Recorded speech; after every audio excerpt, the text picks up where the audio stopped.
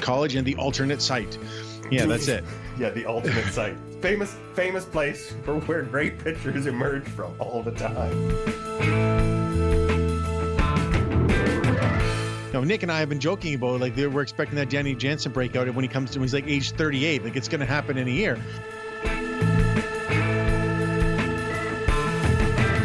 So go ahead, run in the 8th on a home run by Joey Votto. Stupid Votto. Oh, I can't stay mad at you. No.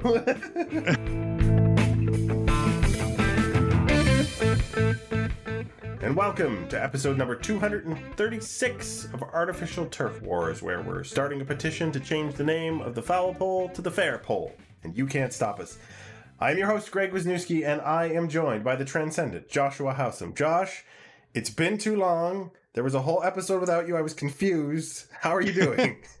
I'm good. It's good to be back. It's not unprecedented that that's happened, but it is very unusual. So thank you once again to Nick Dyka for stepping into your chair figuratively and helping me out during our last podcast. So many things have happened with the Blue Jays. They were 6-4 in their last 10, which sounds pretty good, but they've literally gained no ground on anyone in the American League East except the Orioles. But Vlad and Springer might be waking up, so maybe 6-4 is just an average sort of 10-game streak for them. The starting pitching continues to thrive. Ryu is getting better. Manoah is a beast. Gaussman's awesome, except for that one. We'll talk about the stain on his record now. Relievers you have here are not nearly missing enough bats. That is there's a problem. Not a big problem, but it might become a problem. Danny Jansen, world-beating slugging catcher. I didn't think I'd have to say that with a total lack of sarcasm. But the rest of the lineup, man, we got to talk, man. We got to talk. Julian Merriweather and Biggio are back. Collins and Capper are down. What does that mean for the roster? The roster will have 14 pitchers on it well into June now. That was supposed to end in the end of May. And, it just, I guess you need 14 pitchers these days. We have your questions.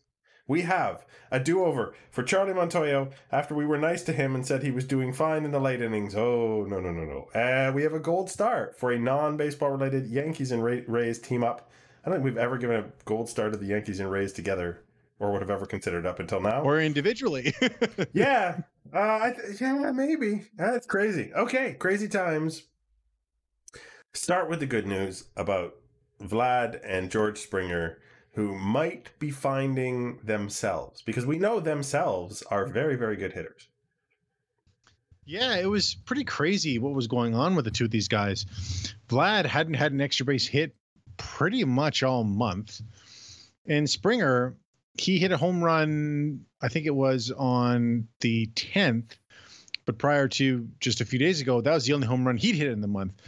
So the two big power threats in the lineup, since Chapman is getting destroyed by the baseball, they just weren't doing it. And, that's not a way that you can succeed when your offense is really built on power. Your big power guys have to hit for power. It's a very logical thing.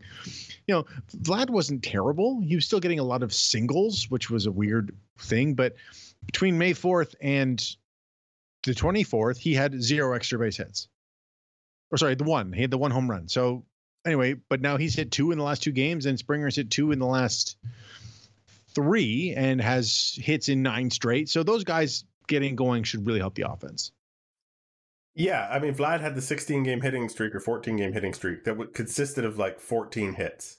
It's like, it's not how you want a hitting streak to be going. That you don't want to be hanging on by your teeth every night. There has to be more to it than that. And I think there's a ton of talk on the broadcast, so I don't want to beat this to death. But I think what I would ask you is, do you think the approach is getting better? Do you think the control of the zone is getting that process, is that looking any better to you when you watch, just stick your head in and watch a guy who isn't Raimel Tapia taking it back? Well, I definitely looked better the last few games. It's a really small sample size to judge it on, but they did a really good job against Jordan Hicks and Shohei Ohtani. Ohtani stuff was a little down, but he was still good. I mean, he's still throwing hard and throwing all those nasty pitches. So they weren't chasing as much, although Ohtani still struck out everybody. It was like, oh my goodness, but that's what he does. So I think we need to see a bit more of it, but the recent very small sample size signs are good. Did they take 8 walks, I think, in the game they won in St. Louis? Sounds right. That's a ridiculous number of walks for this lineup to take this year. So I think, not being as anxious, not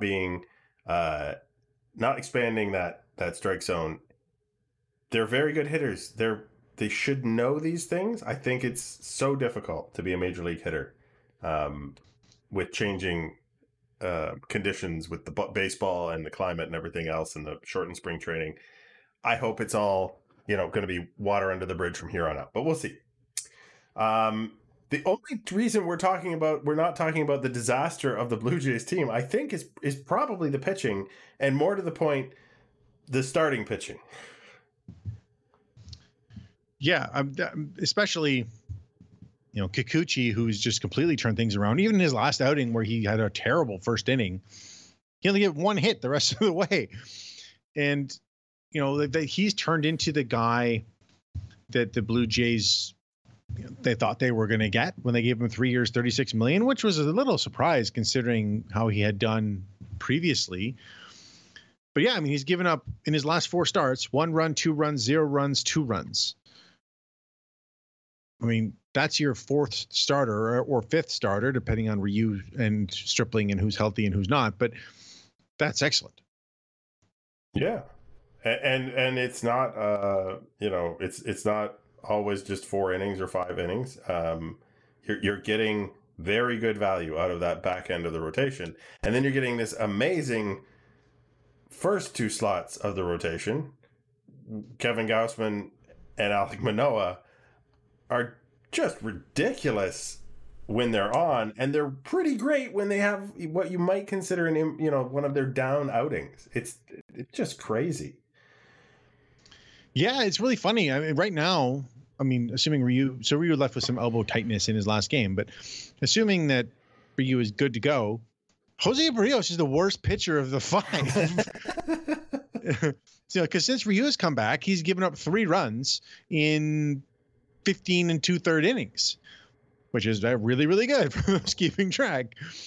And, Barrios has been up and down, but still, he's still been certainly very useful pitcher and the guy you want to throw out there. So the starting pitching is just really very, very good.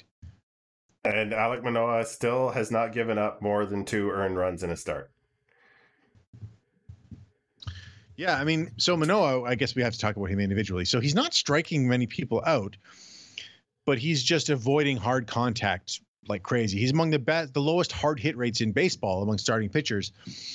His ERA now is 1.62 in 8 starts, which puts him at 2.73 for his career. He looks every bit the part of a front of the rotation major league pitcher already, and he's only 24 years old.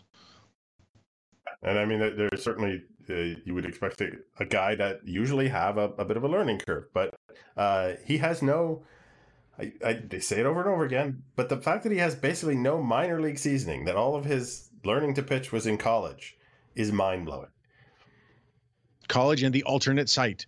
Yeah, that's it. Yeah, the alternate site. Famous place for where great pitchers emerge from all the time. It's a noteworthy breeding ground. It sounds like a secret dimension you just made up.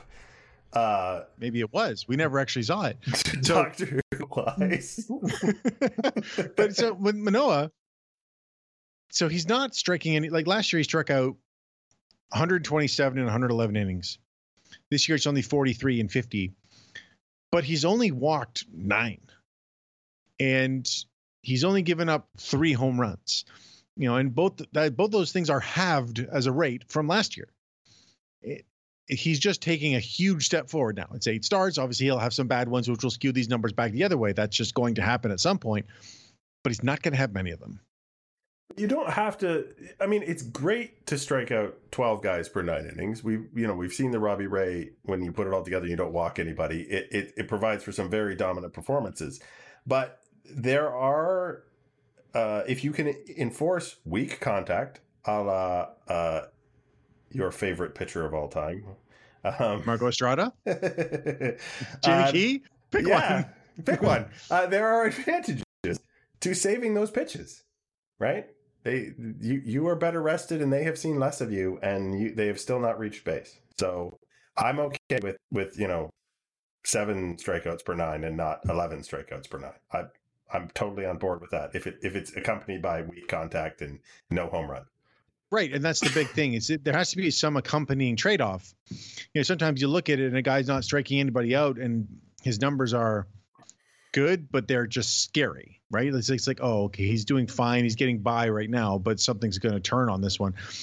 But when you just miss barrels, that's a recipe for success. Zach Greinke's been doing that. I mean, he's got 5 strikeouts all year. I have to look this up now just because it's kind of crazy. Okay, he's got 23 strikeouts, so it's a little disappointing, but he just misses barrels too, and he doesn't do it the same rate Manoah does because he's 38 and he doesn't have the power and the movement anymore. But you can make a career out of doing that, especially when you have the velocity and the pitch mix that Manoah does. So it's really fun to watch. So I'm gonna repeat the weird Hyunjin Ryu factoid that I thought was great. Is Hyunjin Ryu, Mike Trout 0 for 13. Trout sucks, obviously. Yeah, I mean, who is this Trout guy even? We'll get into how unusual that is and how it's probably going to give it something. But we just went on at great length about how the starters don't necessarily need to miss bats because of the way that their stuff is and the finesse with which they can do things. Maybe not as true when it comes to the relievers, who are built differently. Yeah, and also the situations are different. If you're a starting pitcher, you come into a clean inning. If they give a hit or two, you can get through it. If you're a relief pitcher, oftentimes when you come in, there are already runners on base. And that's where bat missing really comes into play. The Toronto Blue Jays, as a whole, their relief corps, is the third worst at letting in the American League at letting inherited runners score behind or ahead of only the Angels and Mariners. Weirdly, the NL is way worse as a league. I don't really understand why that is. It's hard to make sense of that. But yeah, the Jays they don't have enough power arms in that bullpen that can get them out of tough jams. Like, we saw this recently, and when Adam Simber comes in with guys on base, Adam Simber's good. Like he's a good pitcher, and I'm really happy the Blue Jays have him, but his entire game is contact. That's not a guy you want coming in with a runner on third and less than 2 outs because that guy is probably going to score. Yeah, you cannot gamble on the double play just because there's a force to have at some base. It's not a safe bet. You need some whiffs. Yeah, and the only Blue Jays regular reliever, who has more than 1 strikeout per inning is Trevor Richards, who has also given up 5 bombs. So it's like, well, that's maybe not the best formula for success either. So it's a little surprising. So like Jimmy Garcia's strikeout rate is way down. It should rebound, you would think. And well, last night he got it started rebounding. Yes, he did. And the Jays need to see more of that because that's the pitcher that they thought they were getting. And he has good stuff. I think could be a bit of a pitch mix thing for him, but just the bullpen as a whole needs to start actually getting strikeouts because it's hard to succeed with runners on base when you don't miss bats. Pro tip. It says Jansen mashing here. I like that doesn't even capture the weird scope of Danny Jansen's dominance this year and at the last time he was healthy last year. Danny Jansen doesn't know how to hit singles. Seriously, he's got 10 hits, 7 of them for extra bases this year. Last year he had 41 hits, 24 of them were for extra bases. So would you like the ultimate good news, bad news stat line from Reddit user STV7 about Danny Jansen? I guess. Okay, good news first. Over the last 365 days, Blue Jays catcher Danny Jansen has batted .316, .389, 778. That is a 1.167 OPS with a 213 WRC plus. That's the good news. Bad news is it's in 46 games, Josh. Yeah, he's missed a ton of time. It's like him and Taylor Ward are the number 1 and 2 in OPS over that time period, and both of them have like 50 games played. But he's playing now. And, you know, I mean, look, this kind of extreme output. He's got a 1.24 OPS right now. Yeah. No, that's not what Jansen was ever supposed to do, but he was always supposed to be an offensive first catcher. We didn't see it early in his career, but we saw glimpses here and there. It's very possible he has just put it together. And again, he won't sustain this. No, but and he's only got 36 plate appearances, so his numbers are skewed. But an 800 OPS catcher is like a diamond that you would clutch onto for his entire career, right? Yeah. No, and that's what he was supposed to be. And he could be even better than that. You know, Nick and I have been joking about, like, we're expecting that Danny Jansen breakout when he comes to, when he's like age 38. Like, it's going to happen in a year. But it might just be happening. Yeah. This could be it. Or he could pull his groin tomorrow. We have no idea. Yeah, I mean, this is when he's on the field. You know, he's got 3 homers in the last 2 games. I don't know what it is. Actually, I do know somewhat what it is. One thing that he really fixed, and this is what Kirk has started to fix a bit, was Jansen's big problem was that he would not swing and miss at pitches that were not good to hit. He'd swing and put them in play for easy pop-ups and grounders, and that's what just killed him. He started swinging and missing at pitches you're not supposed to hit. And Kirk is slightly getting there because he had the same problem. He'd swing at this pitch. He's such good bat control. It's a 6 inches off the outside corner at the knees. He swings and hits a hard grounder to second base. Well, that's not really much use. So Jansen has figured it out, and Kirk's starting to, which actually given them a really good catching duo because Kirk's defense has been so good. I think Jansen admittedly attempting to go and become a pull hitter is likely related to exactly that kind of swing and miss that you're talking about, which is he cannot cover the crappy pitches on that side of the plate anymore. He just misses them, right? He's not looking to cover them. He's looking to try and pull. So he doesn't make any contact. But then when he does make contact, he just wrecks it. So yeah, good for you, Danny Jansen. Hope the league doesn't figure any part of you out. Fingers crossed. Oh man, we talked about Gaussman, but we did not. Sorry, I didn't mention the stain on his record. He allowed a home run, Josh. I know. I was so happy that I was not watching when that happened because it made me sad. I'm the stats guy today for some reason. Do you know to whom he allowed the home run? I don't think I saw it actually. He looks like his name is Cal Rayleigh, and he looks like a creative player name from MLB The Show. Oh, the catcher for the Mariners. Rayleigh has 4 home runs right now. His current slash line 130, 230, 352. So he hits bombs and nothing else. He's like Jansen, but worse. He's the poor man's Danny Jansen. He's drunk Joey Gallo.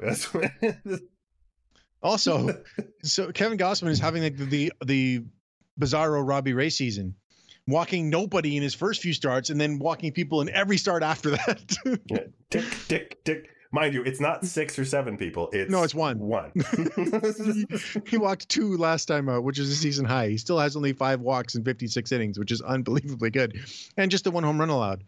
To go with 65 strikeouts. So yeah, no, he's awesome. It doesn't matter. All right. So the Blue Jays continue to shuffle sorry. We could talk about the rest of the lineup, except that what is there to say other than blurg? Other than the guys we've already mentioned, is anybody hitting above average? Well, Bo Bichette keeps having flashes of brilliance. I'll give him credit. But beyond that, wow, it's a little rough as Santiago Espinal comes back down to earth a bit. Yeah, it's in the Jays off. So I alluded to Matt Chapman just getting extremely unlucky. I can't count the number of balls he's hit that look like they'd probably be home runs with a regular baseball. They adjusted the track. It's like XBA 700 out. Kirk has turned it around, so he's hitting well this month. And Bichette has overall had a decent month, but he's cooled a bit lately. Like you said, he's up and down, but nobody else.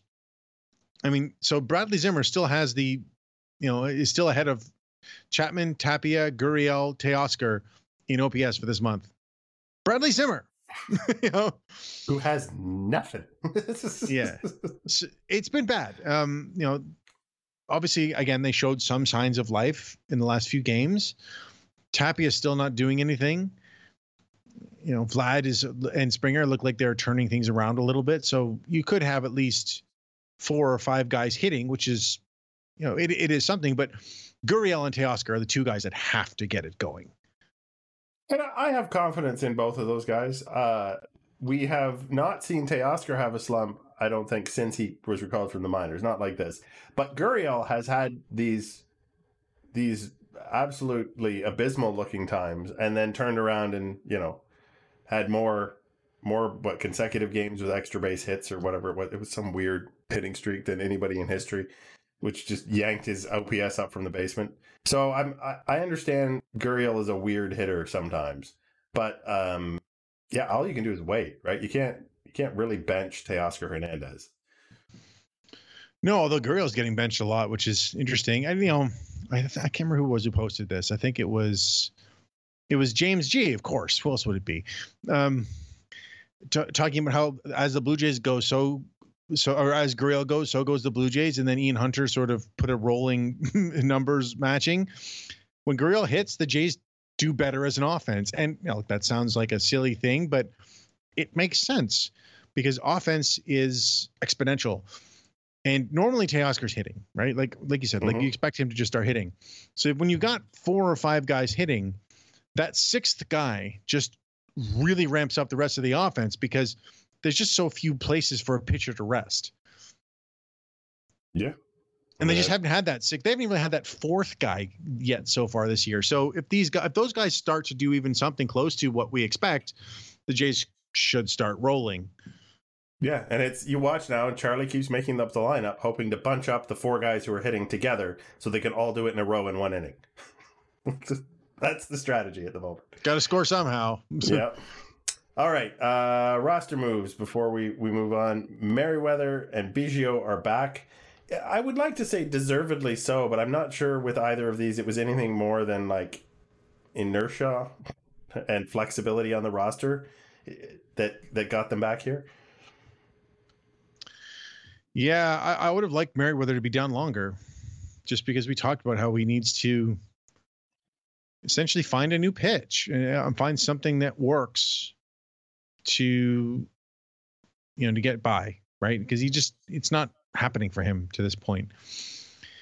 And, we'll see if he comes back up because he should be a guy that's pitching at the back of this bullpen, not the 7th reliever with his stuff. And it's not happening. So we'll see. And Biggio, I just don't know what the expectations are for him. Yeah, he's not going to play second base. Espinal's got that locked up. So is he just there while Lourdes isn't hitting? Because Biggio did not have a good first day. No. I think Biggio is there because Charlie can plug him in anywhere and not think about it defensively while he gets, Teoscar off his feet for a day and Vlad off his feet for a day. But I don't, you're filling in the lineup with not much at all. But it's just an easier decision for Charlie to make. And I mean, Biggio does have a history of hitting well. Unfortunately, it appears his weakness might have been exposed, and he's not so patient as he used to be. So, Yeah, so he did go down and he walked 10 times in 10 games in the minors. Maybe they're hoping that carries over. No, like obviously his first assignment was Shohei Ohtani. It's like, welcome back, Mr. Guy who can't hit velocity very well. He's one of the hardest throwing starters in baseball. That's actually been a problem for the Blue Jays as a whole. They've faced higher velocity than any other team in the league. And I don't know if that's just a function of the schedule or just the way teams attack the Blue Jays and the types of pitchers that they try to use. But you would hope that that's something that would normalize at some point. Yeah. It has to. Like, I mean, just over the course of 162 games, something must average out. One would hope. But of course, they have the luxury of having Merriweather at the back end of that bullpen because 14 pitchers continues because teams cannot figure out anymore how to use less than 14 pitchers and not get. Oh wait, they still have position players on the mound regularly. What am I saying? Holy crap! Do you remember the old days when a pitcher would go out there and actually wear an outing as opposed to getting Albert Pujols or Yadier Molina or Brett Phillips to pitch? I mean, that was getting farther and farther in the rearview mirror. That's for sure. I don't understand this one. Like the pitcher should be built up by now. Yeah. So I get why they extended initially because, like they originally was supposed to end on May 1st, and with the late start to the season, it's like, okay, well, the pitchers still definitely were not built. Like it was a slower process than people even expected, just because, like that's just the way baseball went with the cold weather and games being missed. So they extended it to the end of the month. I have no idea why they've extended it to June 20th. It doesn't make any sense. It's good for the Blue Jays, I guess, because they don't have any position players to take that last spot. They're going to call Vinny Capra back up, Zach Collins. Like, those guys aren't exactly the ones you want on your roster. You'd rather have the arm. But, it'll be interesting to see how that goes. Yeah, I think that might be a lot of teams are just like, hey, we don't really need the bench player. Could we have the pitcher, please? I have a strange feeling. And on that note, we're gonna wrap up the week that was, and we're gonna roll on into your questions after this short little break.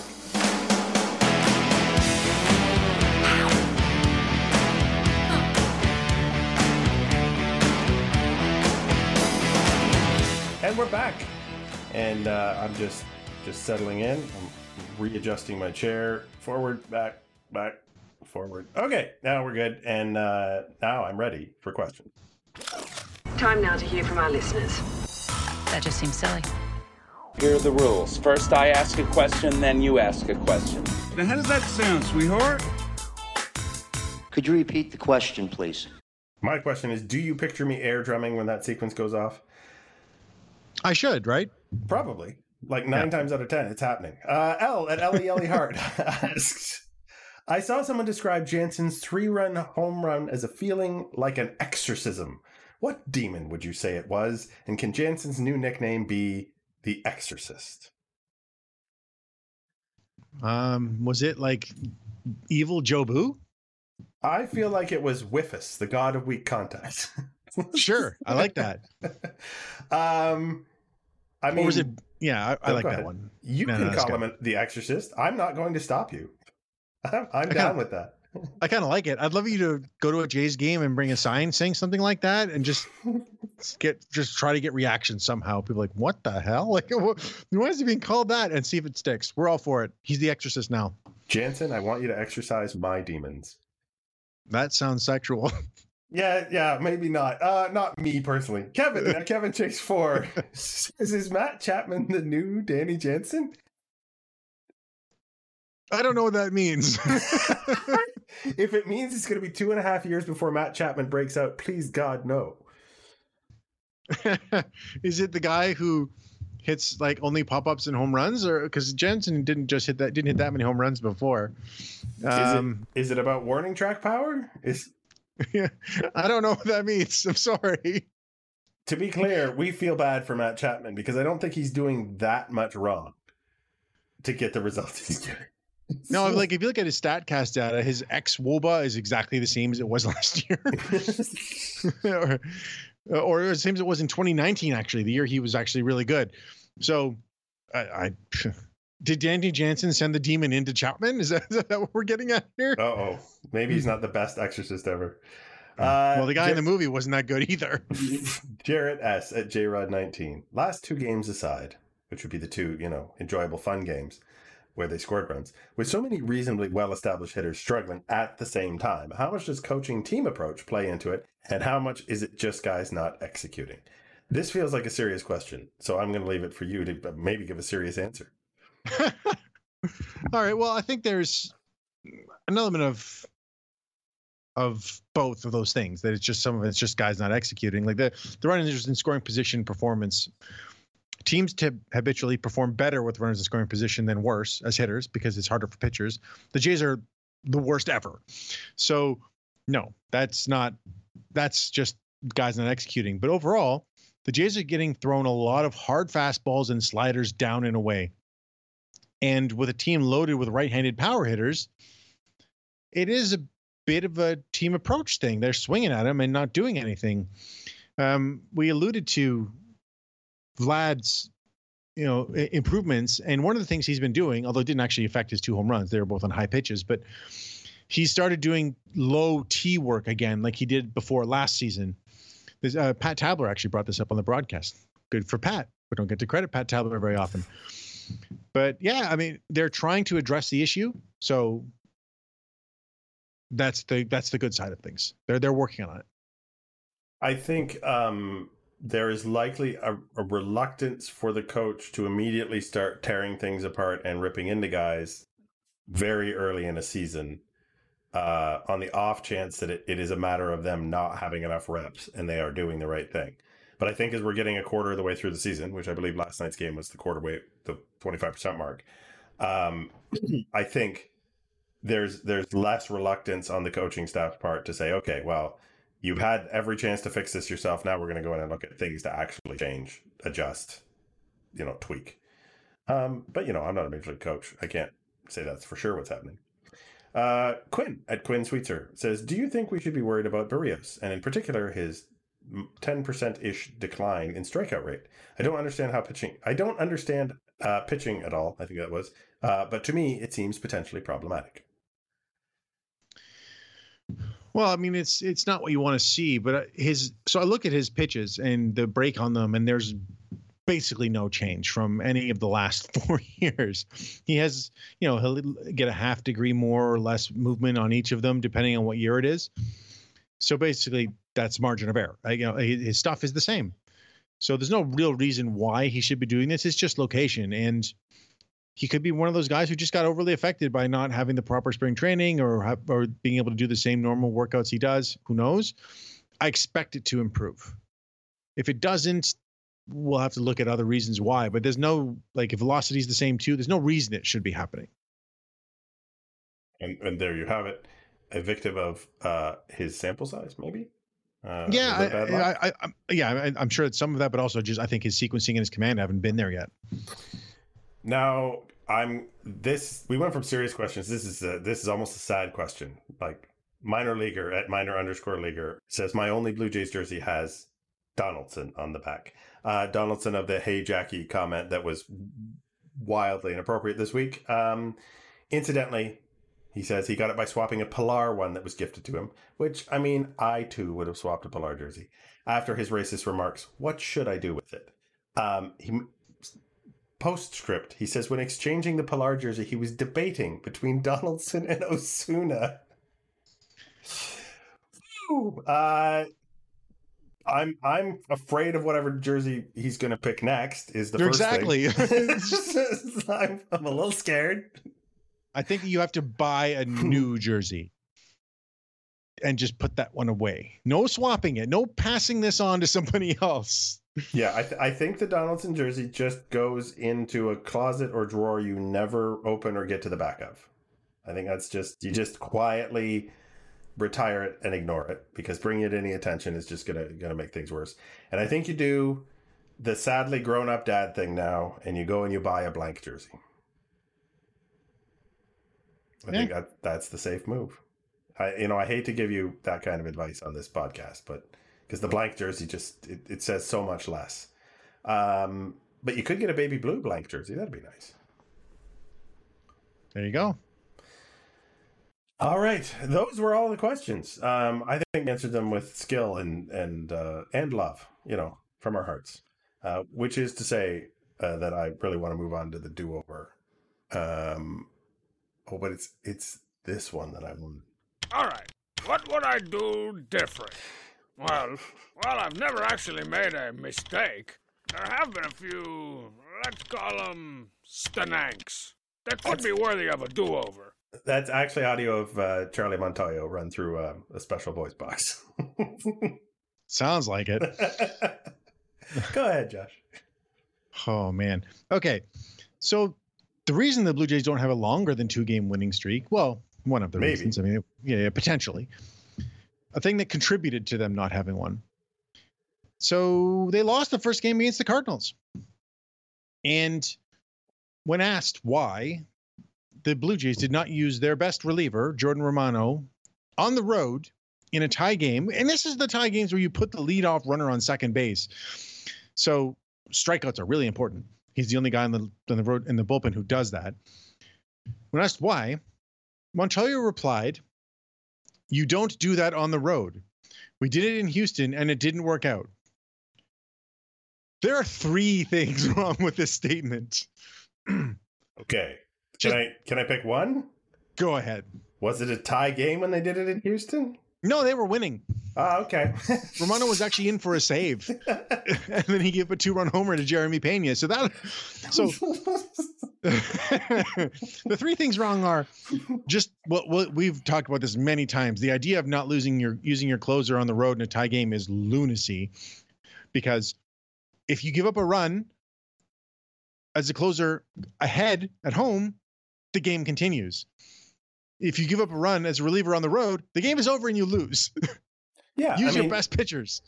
My explanation for this, for those of you who are still kind of like, well, you need to save the closer. In a tie game, you have 0 runs of error room, and the game is over on the road. Yeah. So, who would you like to give up 0 runs? Who's your best bet to give up 0? Your Probably best pitcher. Your best pitcher. Otherwise, you don't get to use any other pitchers. Which is what happened. Nonsense. So that's the first one. You don't do that on the road. Second problem, we did it in Houston and it didn't work out. So he's basing his whole philosophy off a sample size of 1. Which is not a correct sample. Right. A sample size of 1 where the one you've chosen is not representative of the sample. Oh, boy. My goodness, this was dumb. Like, I'm not one who's like fire the manager or all any of that stuff. I've never been that, but this was really bad. And someone needs to say what the hell is going on. And I can sit him down and say, fix this, because that was so dumb.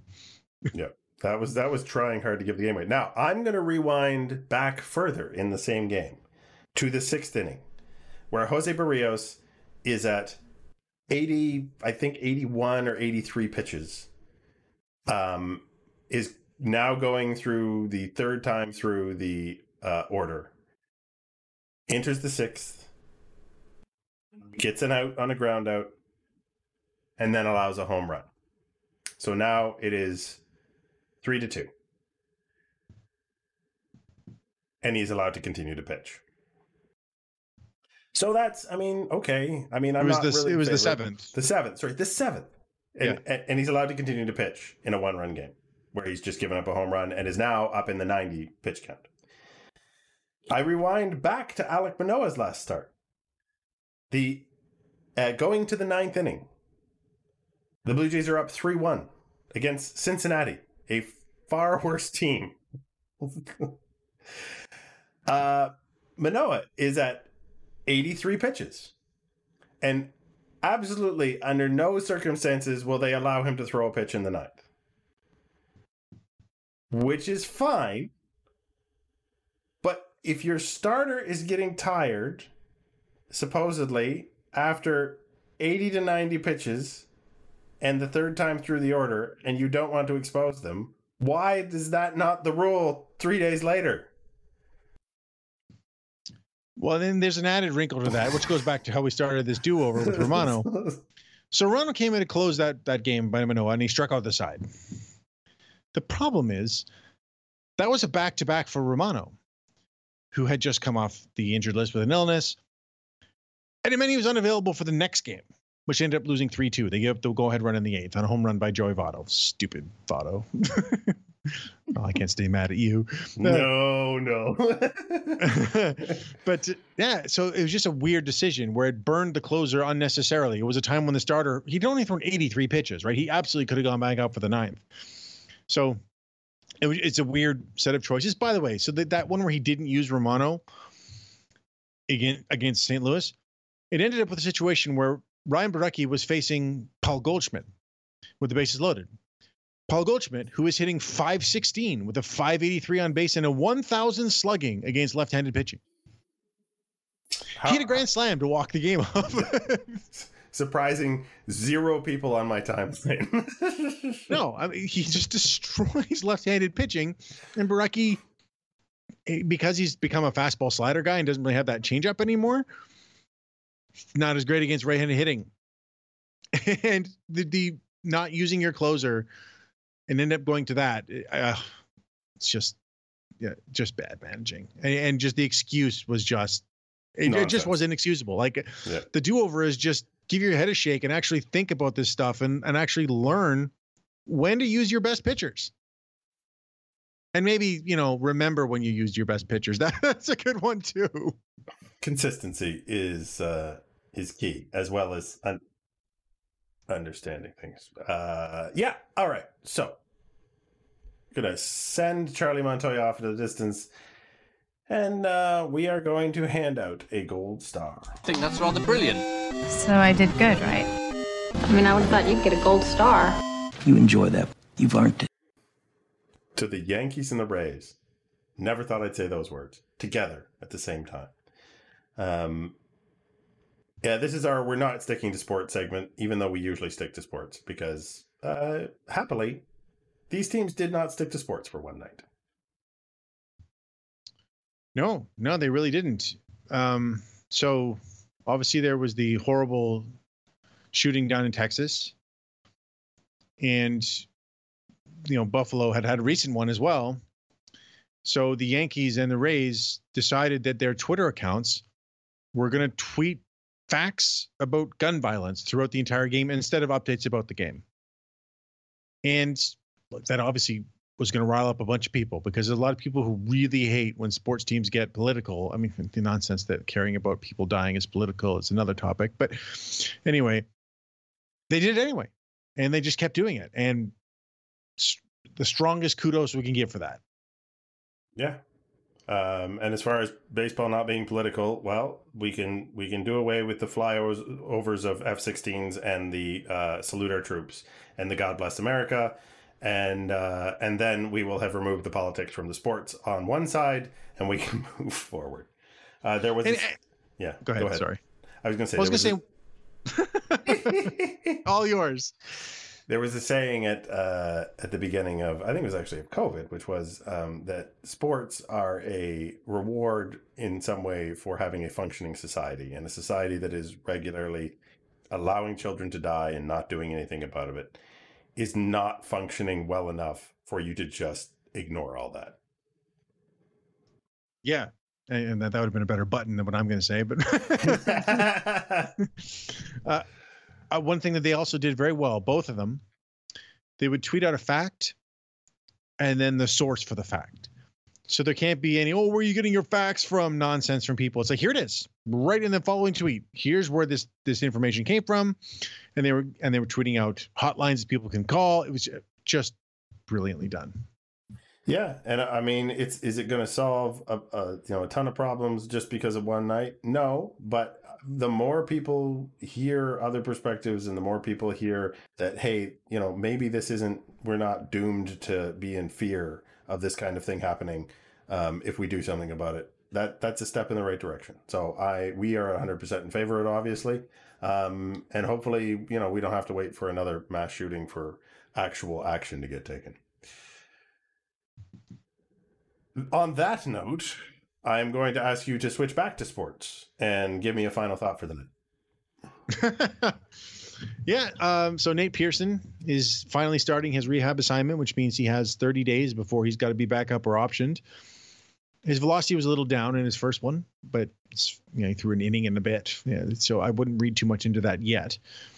But we're talking about needing power out of the bullpen. If he can start building himself back up, that's the guy they needed to help this team, because one thing he does is strike people out when he pitches out of the bullpen. Oh, I'm ready for that pipe dream, Josh. My final thought is on Joey Votto, because I'm done being mad at him again. So when asked on his way into Toronto on a Zoom interview, and I do not know exactly who was trying to interview him, I don't recognize the logo. He was asked by the actual Reds Twitter account, what sites did you want to see in Toronto? And his preferred sites were the center of the baseball, presuming, to offer that he was not able to square things up, and somewhere around windows, possibly the second deck, somewhere around there. Joey Votto's possibly last plate appearance of his career in Toronto was a home run that hit the facing of the second deck. So the man is an absolute GOAT and a legend. Although some negative points for not knowing that Windows Restaurant doesn't exist anymore. Come on, man, you're local. Hey, man, we still call it Skydome. What are you going to say? Yeah, fair enough. All right, so that is to say that you have been Joshua House at Joshua House, and I have been Greg Wisniewski at Coolhead 2010, and this has been Artificial Turf Wars, episode number 236, and we will talk at you next week.